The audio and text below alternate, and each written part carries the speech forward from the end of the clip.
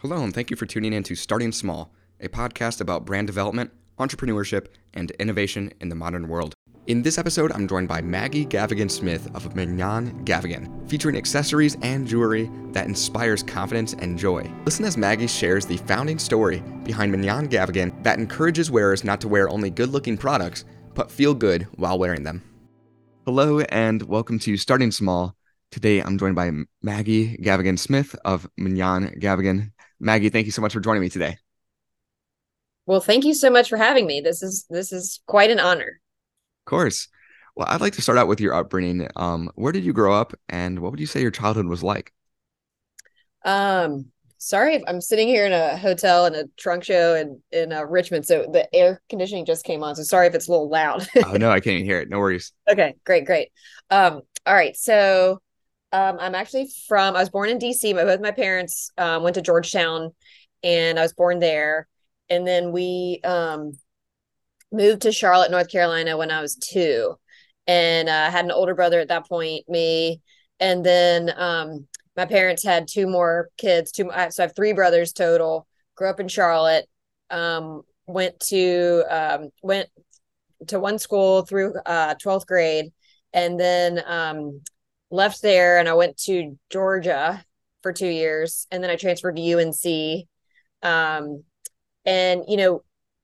I was very interested in art. And so, but in speaking with my parents, kind of where should I go? Should I go to RISD? Should I go to, and we kind of all decided together that getting a liberal arts education would be great for, just a foundation, Mm. and then to specialize into things afterwards. So I ended up, because I transferred, I lost a few hours, and I was living in Paris, doing a semester in Paris with 2 of my girlfriends from UNC, to finish my French credits. Mm. And I was learning political science and French. It was, difficult. And Yeah. then I called my mom after I finished the semester, and I was kind of like, so what do I do now? And she said, well, what do you love? And I said, fashion. So she said, okay, well, there's a Parsons. Why don't you take your, I had gotten into a great program. Georgia has a great graphic design program. So I had done a lot of work, paintings, drawings, and was able to submit that to the Parsons in Paris. And they accepted me right away, and I was able to enroll and halfway through the year. And so then I started my fashion design program at Parsons in Paris, which was Mm. one of the coolest things. Everybody should try and do it, just because instead of going out to sketch, a lovely landscape, you go to the Paris Opera House and sketch the, staircase, Yeah. or it's just like the most magical things to sketch. So anyway, finished that semester at Parsons. My 2 other girlfriends and we all lived with a French family. So we really did. I mean, you learn French, and you start to think it, you start to dream it. Mm. And then we moved back to New York after that. And so I completed my fashion design program at Parsons in New York City, and I worked for 12 years for other brands as a designer for other brands, Mm. before launching Mignonne Gavigan in Wow. 2014. Incredible. I'm curious where this journey and avenue kind of started. Like what sparked your interest in design? Anyone in your family, what led up to that, and then kind of studying that as well? Sure. So my mom is very creative. My grandmother, her mother was very creative. Um, my grandmother would take away apart watches and put them together into beautiful little medallions that she'd hang on the end of at the end of chains. Hmm. And then my mother has the most beautiful handwriting. It could be like a font or something. And I Mm. just remember, even as she was doodling, as she's talking on the phone when I was little, the pictures that she create, or just like out silhouettes of flowers or whatever, were just beautiful. And I think both of my parents encouraged me to, art was something that I was always interested in. I would go down to our basement and create just worlds out of paper. So paper flowers or paper, I'd create like my mom's caravan of 4 kids, and I'd create like Mm. the kids chair, the car seat out of Yeah. paper. Everything was made out of paper. Or I'd go into my dad's closet and steal a pair of his old jeans because I loved the wash, and then I'd cut them up and staple them back together so they fit me, so they had like the nice wash on the thigh area, and they had the boot cut, down at the end. Yeah. And I went to at my school that I had attended had encouraged me to go to North Carolina School of the Arts during middle school, which has a fantastic art program, visual art program, Mm. painting and drawing. Yeah. And I get there, and the school that I was attending was pre-square and dress code stuff. So I show up to this art school, and they're like, "Oh, the ballet school's down the road, right down there." And I was like, "No, no, no. I mean, just because I don't have like black eyeliner around my eyes and like wearing, huge a whole, pants with like holes in them and stuff doesn't mean I'm not in the right spot." Yeah. So I ended up, my mom actually took me to Goodwill, and we went and found some like old kind of grandpa pants and some like cool button down polo shirts that I ended up, she unfortunately was letting me borrow her like alligator belt, and we left it there. So somebody got a really Wow. good deal on a sweet alligator belt. But I think it's just always been it pours out of me, to be honest. My I think my kindergarten teacher, my first grade teacher were saying that they were excited to have me operate on them at one point when I become a plastic surgeon. I guess because I was so precise in my Yeah. drawing, my cutting out of shapes and staying in the lines. And so I definitely always wanted to do something in the creative art field. And Mhm. my parents were very supportive, but they also said, which obviously I've had jobs always, and they were just like, well, figure out what you can do, but you can also support yourself. So Yeah. out of the gates, I couldn't just go be a painter or something, because the canvases cost money, the paint costs money, the paint brushes, like the workspace, and so also following my passion of fashion and Mm. artistry led to where I am today, really. Yeah. Incredible. Kind of going back to where we were talking earlier is your schooling. I would love to talk about when you graduated. What kind of job path and career path did you take before launching Mignonne Gavigan? You mentioned some other jobs in fashion. What did that Yes. look like? What were some of those positions, etc.? Sure. And I would encourage anybody who's listening to this to feel free to reach out to me, because Mhm. and however I can help you, I will. Because I felt like it was so hard to find that next job, or like, Mm. how do I even find people? How do I get there? So I went to Parsons in Paris, and then transferred to Parsons in New York City, lived with a crew of chicks, and we, there were like 6 girls at one point living in an apartment in Chelsea because it's so expensive. Mhm. We we're sharing rent. And so I started working at Parsons in New York City, and not working, going to school there. So I was going to school there full time. I had an internship at Marc Jacobs working in his sample room. And then I also was working at Asprey as a PR assistant, so that I could pay my rent and eat barely. And so, so that job led to, so that school led to this person. He came in, and he had started this company called Form, which was the coolest thing. We were hanging out with like the crew that was designing for helmet laying, and then the crew that was designing for just all these cool brands Mm. that in New York City, everybody wore black. I mean, it was when we Yeah. would hang out together, it was just like the coolest thing. Kelly Catrone did our PR. She was scary, but cool. And so it was everything I thought New York fashion was. Mhm. Um, and then after 3 years of working there, doing huge runway shows, and making beautiful clothing, it was truly and I say this about all of the companies I worked for, big and small. This was a small startup, and so Mm. I needed to go to a big one after that, because I needed insurance, health Yeah. insurance. I needed dental insurance. I had cavities at that point, and I needed to know that my paycheck was actually going to come through so I could pay my rent and so I could eat. Yeah. And so they were each, I feel like, huge learning experiences. I felt like it was almost like getting a business degree at all these other jobs. So the 12 years I worked I was an apparel designer for 3 years. Then I was a handbag designer. And then I was a footwear designer for a long time. Wow. And I worked at big companies, small companies, and I was able to learn from each of them really important business advice.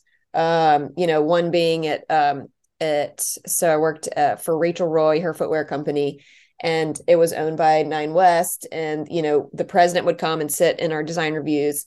And the first, probably my first design review when I was there, I had designed these intricate, boots and, these things with lots of details and things on them.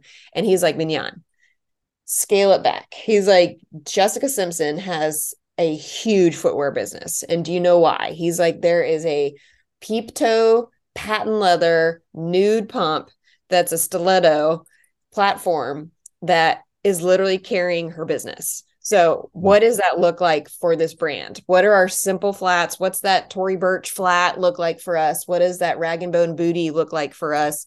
What is that?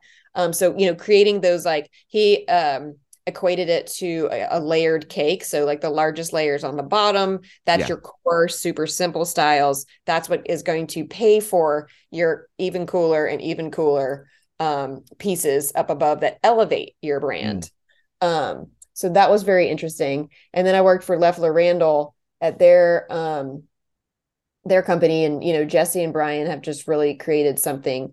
She's got such a great sense of style and so true to herself and what she likes. And I think that is just exudes in their branding and their imagery. And so that was another really cool learning experience. And at all these companies, I was sent to the factories and then sent on inspiration trips. So sent to Hong Kong, and then we'd go to Shanghai, or we'd go shop Hong Kong, and we'd go, and the shoe factories in China are about an hour and a half, 2 hours outside of Hong Kong. So, but at least we'd have a day on either side to kind of see what was happening in the stores there. What was, it's just, I love Hong Kong. They're just like the coolest, most interesting, new, fresh things to look at. Other places we made shoes was Brazil. So that was cool. When I was also a shoe designer for Nine West, we'd also go to leather fairs in Bologna, Italy. So we'd stay in Florence. The trains, it's pretty quick. And so we'd shop Florence. And I remember Golden Goose hadn't arrived on the scene yet. And so, but they were there. I mean, they're Italian. They had been in Italy forever before the rest of the world found them. And then, there was also a Paris fabric market that we would attend also. So then we'd shop Paris, and then maybe we'd go to Copenhagen, or we'd go to Berlin, or we go to, just like a couple day trips, or Antwerp or something cool, Istanbul. So, having, it was literally like, it fueled my soul. Going to these other places and seeing their flea markets and seeing just new ways of interpreting fashion or artistry, or going and seeing what maybe textiles were inherent in these places that I wouldn't have seen otherwise. Or, what does the architecture look like? What does the landscape look like? What are those color stories? Did I answer your question? No, you covered it perfect. And I mean, like, the journey that you've had is primed kind of what you're doing so well, and like set you up for kind of the launch of Mignonne Gavigan. I would love to hear what eventually started you or interest you into starting Mignonne Gavigan in 2014, your own brand now. So back in 2007, I was draping a runway dress, and I had ripped up a vintage gown, and I was draping on a mannequin and kind of getting idea of beadwork on the mannequin. And there was a piece on the floor. And at this point, I just wore black every day, all day. My closet was just all black, which is funny because my personality and everything MG is color, so that came out later. I had to, you find yourself, it's a journey. And so, so I picked up this piece on the floor, tied it around my neck, and with a safety pin, raw edge. It was a scarf, and it had like, it had pearls on it, it had beading on it, it had embroidered bugle beads that were silver. There's some metallic sequins on there. There's some silver sequins. It was on a black crinkled chiffon. Walked home through Soho into Nulita, and literally 3 different people stopped me and were like, "Where can I buy that?" And I was like, "Hold up, I need help paying my rent." So I was like, "Give me your phone number. I'll have it to you in about a month." So I was at that point, I was working with apparel companies. I was working for an apparel company, but the factories were used to making evening gowns, not scarf necklaces. So no jewelry or accessories. And so, but luckily I had started working with them. And so, off on the side, I was able to later start making these scarf necklaces for people just here and there doing trunk shows. And they kind of caught wind and caught fire over the next few years. And as like a person who had never started a company, and I live in the creative space. So running the business operations, the finances, that wasn't my forte. So as I started, as I was gaining my experience and my education while working, learning about branding, learning about visuals, learning how to build a website, build a line sheet, I was still working for other people. So I do feel like I told you before, it was almost like getting a business degree. Yeah. Working for these other companies, seeing what worked, seeing what didn't work, seeing how they were successful, seeing what, maybe they could have done better to be more successful. So then in 2014, it got to a point really where the demand was there. And so, because as a creative person, you're kind of like, are they going to like it? Is it going to work out? Is it going to be successful? I'm not sure. You don't have to you don't have to buy a shirt. Don't worry. You don't have to buy it, kind of like stuff like that. Yeah. So I started the first one. One of my best friends, she had worked for Tory Burch in Tory's kitchen in New York City. And Chris Birch had said to her, "Look, nobody knows who you are. Nobody knows what a tunic is. Nobody, you got to get on the road. You got to take it on the road." So my girlfriend and we took that advice, and she and I did 30 trunk shows in 52 weeks around the United States. Wow. So yeah, literally, luckily, jewelry is pretty easy to pack up. And at that point we were just, a scarf necklace company. So the first year we just launched some scarf necklaces. I had this beautiful fringe one, the Le Marcel. I have this Aztec one, and then the beaded pearl one, which was super cool because it reaches all age groups. Coming from the South too, was a new way to wear pearls. So we literally, and in New York City, when you come from the South, we all kind of gravitate to each other and become friends. And so I just reached out to friends of friends in all these cities we wanted to hit, and we come do a trunk show at somebody's home. And then we would reach out to whatever store was there that we wanted to be in. And so we were starting to gain our wholesale business too. We're omni-channel, which means DTC is very important, direct to consumer, as well as wholesale. So the whole thing needs to flow for us. It doesn't make sense for us to just be one or the other. Yeah. So after that first year, we were cash flow positive. Another part of that was exhausting, but it was so rewarding. It was so fun. And my friend, she is fantastic. Her name's Kinsey Fennebresk, and I just moved to Charlotte actually, which is fun. She's moving there too. Anyway, awesome. Worlds colliding back again. Well, in Richmond right now too, who hosted us last night. That's one of her best friends, who now is one of my super close friends, Carter. She owns a company called CCH Collection.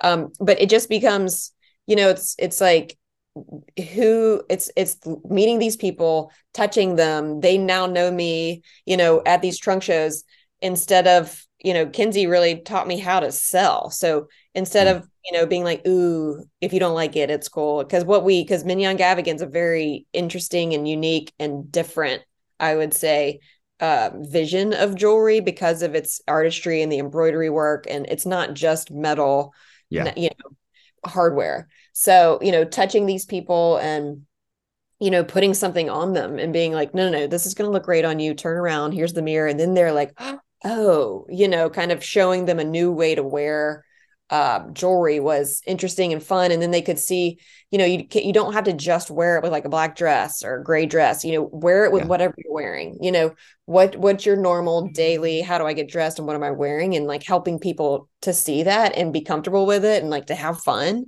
Yeah. So that was a fantastic way. Oh, so then we'd come back to New York. And then we worked out of my apartment down in Tribeca for about 3 years until it got to a point where we just couldn't keep doing that. We just explode. We were exploding Yeah. out of the couple rooms that we had taken over. And sitting on the floor, laying out each, printing out all the receipts, all the orders, putting the necklaces on the order, packing the orders, making sure they're in their beautiful packaging, and then shipping them out. We made best friends with the FedEx lady. She loved my cat too, and so they were best friends. The UPS guy, Cleveland, he and I were like besties. So it ends up, it takes a village, Yeah. to get there. But those in the very beginning, it's and I would love to talk more about how the mindset, you kind of wake up and you're kind of like, am I doing this? Is this happening? Are we gaining success? Are we moving forward? Are we, how do we do to last now? We're in our 9th year. We'll be 10 years next year, which is amazing. Awesome. We have a Tuesday morning call with our whole team meeting. We go over how we're doing to last week, last year, comparatively. How are we to our goal for this year, our Q1 goal, our Q2 goal. So constantly measuring is really helpful in terms of if we need to pivot, if we need to try something new, and so, that's a big difference from when we started. We had no kind of analytics around what was happening. Certainly. Anyway, okay, sorry. No, that's awesome. I think like looking back at those early dates, the trunk shows, that's like an amazing way. I have founders who are like in food and beverage, and they used to do farmers markets. It's an amazing way to get direct feedback, find your customer, find what kind of like innovations you need to make, and then expand from there. I'd love to hear what is like the percentage of wholesale to D2C today? Would you say majority is online, or what does that look like for you? It's pretty healthy. It's 65-35. COVID, we were about 70% DTC.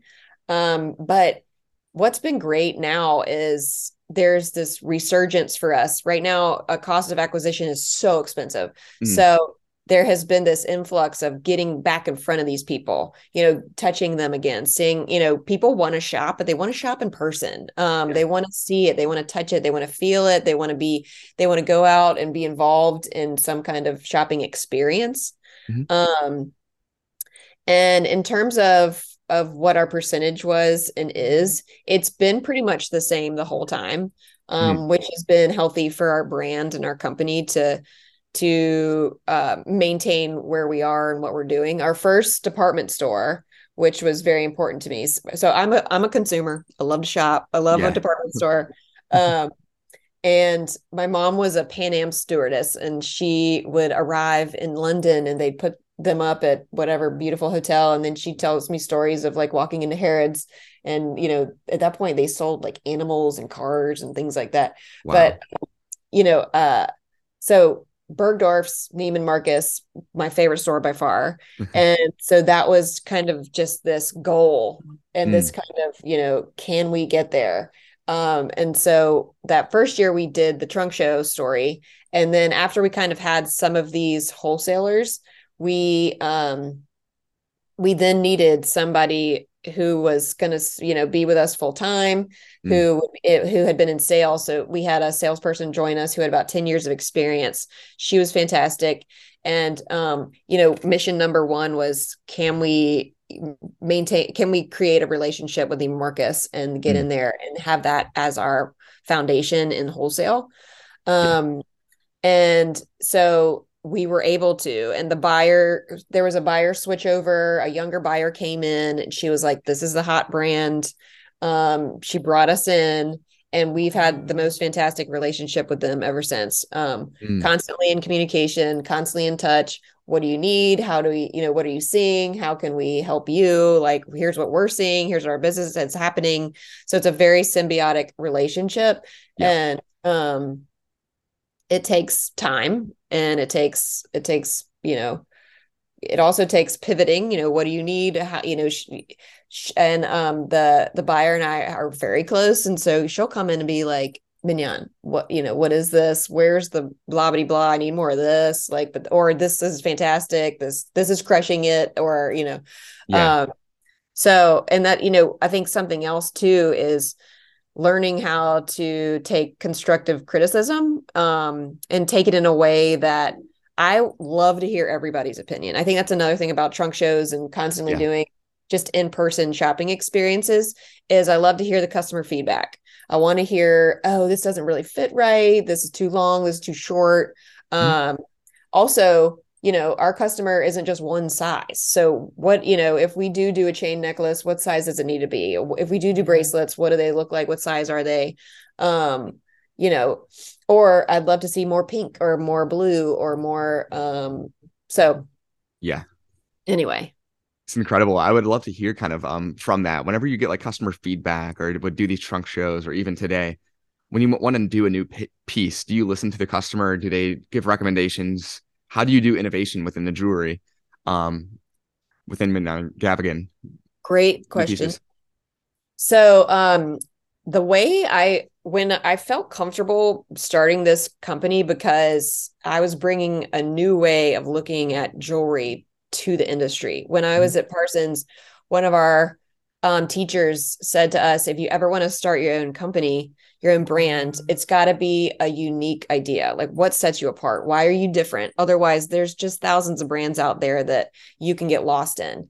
And Yeah. so this idea of a scarf necklace and taking this intricate, so Mumbai, India is where all the embroidery comes from. And it's this long line of, it's passed down through generations. It was men, but it's this craft that's passed down through generations, and it's the amount of work that goes into either the scarf necklaces, or now we've our 80% of our business is earrings. So Mhm. the artistry that goes into the earrings, each one is literally a little sculpture. I mean, it takes about a week to make a scarf necklace. There's so much handwork that goes into it. Yeah. So, the earrings, to make both earrings exactly the same, that takes precision and just years and years of expertise and experience. Yeah. Um, and so I felt comfortable launching this brand because there's nothing else like it in the industry. So I think that's continued to set us apart, Yeah. and to continue to become, just recreate ourselves every season. Now, like I was talking about before, traveling all these places, I was able to see also new ideas, new things, new techniques. And so I dive in each collection to some place in the world, Uzbekistan, Guatemala, some place in the world that's doing interesting things. And, maybe it sparks, like during COVID, we did a trunk show in Midland, Texas, and then I drove Mm. down the Big Bend and ended up in Marfa. And when I was in Marfa, I went into the store and I saw these incredible tunics with these embroidered little either birds or trees or whatever on it, kind of in a linear design. And I was, Mm. where did this come from? It's called a huipil, and that comes from Guatemala. There's this lake, and there's like 20 different cities, towns around this lake. They all speak different languages, and they all wear these tunics that the embroidery is different in each one. Mm. Um, they're like their own little town. They speak different dialects of their language. So it's just, opening your eyes to everything that's out there, and then translating it in Mignon Gavigan way, so that other people can gain an understanding of something far away and outside of themselves, to maybe spark an interest to maybe go there and see it. Or, Yeah. at least there's constantly new inspiration coming from, our brand to the jewelry market, Mm. where I never want to look at another jewelry brand and say, oh, take inspiration from there. I want like those people are now also all my friends. Yeah. So all of us in the jewelry space, COVID was fantastic because we all leaned on each other. We all became friends. We all helped each other out if we needed, we even like shared employees if we needed help paying them. Mm. We all like ask each other questions. We, if somebody's worked for somebody and then they switch to the next person, like getting a recommendation from them. It's been pretty wonderful because where I started back at that first company that was a collective and everybody wore black and it was, it was kind of like you walk in and you're kind of scared. Is somebody going to yell at me? Like, did I like a minute late or whatever? It's come a long way since then. And having worked at so many other companies, I was able to see that I want to build a company where people build it on the premise of kindness. If you mess up, don't worry about it. I mean, please don't do it again. But, we'll all fix it. We'll all come together. We'll all make this work. But when you walk in, I want you to feel, I think if you feel supported in that way, you will be a much better, the way that you go about your daily tasks or, the way that you think about coming to work, you'll just be much more successful for all of us. If there's this inherent kindness between everybody that you're working with. We sit in New York. Our office is an open platform. So everybody's, we do have 3 different conference rooms that you can go into and have a serious conversation if you need. But also it's, bouncing ideas off of people is just really important. Somebody's working on this but I could help out with that a little bit. Here's something, and so anyway, sorry. I love it. I just go off on a tangent, but so in 2014, I did feel confident enough to start this company with the scarf necklace idea. Minimalist jewelry was what was in vogue at that point. So I was kind of like, hey, super different, really colorful, couldn't be more different from minimalist jewelry, but it took off and it's awesome. Continued to grow. We have a fantastic repeat customer rate, which is, I think, I feel really good about. That's one of the things I feel most proud of, to be honest, which is kind of like if, and I do think some of these people they feel so connected to the company because they've met me and we've talked and we've like exchanged, oh, how do you like to wear it? What are, who are you? What is this, how does this make you feel? If people tell us if they have a big presentation they need to give in the boardroom or like walking into the law firm, the court, big day at court that day, they put on one of our scarf necklaces. It gives them confidence. Or like walking into a room and they've got our bird earrings on, they've got lots of feathers and, people are attracted to the interesting nature of the pieces. And then they, then there's questions asked, where do you get that? What is that? What's that made out of? And then a conversation starts, which has been really cool. That's awesome. I love all the learnings you have from like such a broad, extensive journey. I would love to hear, this is how I conclude each episode. If you can share one piece of advice with an aspiring entrepreneur, something you've learned along your way, what would that be? So great question. I would say the first thing is lead with kindness, like we talked about. Treat people the way you want to be treated. But also don't give up. This is a slow roll. This takes a long time. When you keep waking up in the morning, just keep going, keep following your passion, keep building it. I would say one other thing, surround yourself. My one of my great friends in New York City, Lydia Finette, she just wrote her second book. It's called Claim Your Confidence. She said this to me 2 nights ago and she said, surround yourself with people who are also striving to be their best self, striving to work hard, striving to get to their next place. Our team is built up with people who are constantly coming in and pushing themselves. I'm always trying to meet people and I ask to meet people and like talk to them to see, what are you doing? How are you doing this? How can I be better? Because there's no set path, there's no book on, I mean, sure, there are thousands of books, but your personal self in order, what is your road to get to the next place or achieve the most success? There's no one way to do it. And so I think the more you can surround yourself and lean on people to of who've started other brands and are doing it, what are they finding successful, is just a great way to be. Amazing.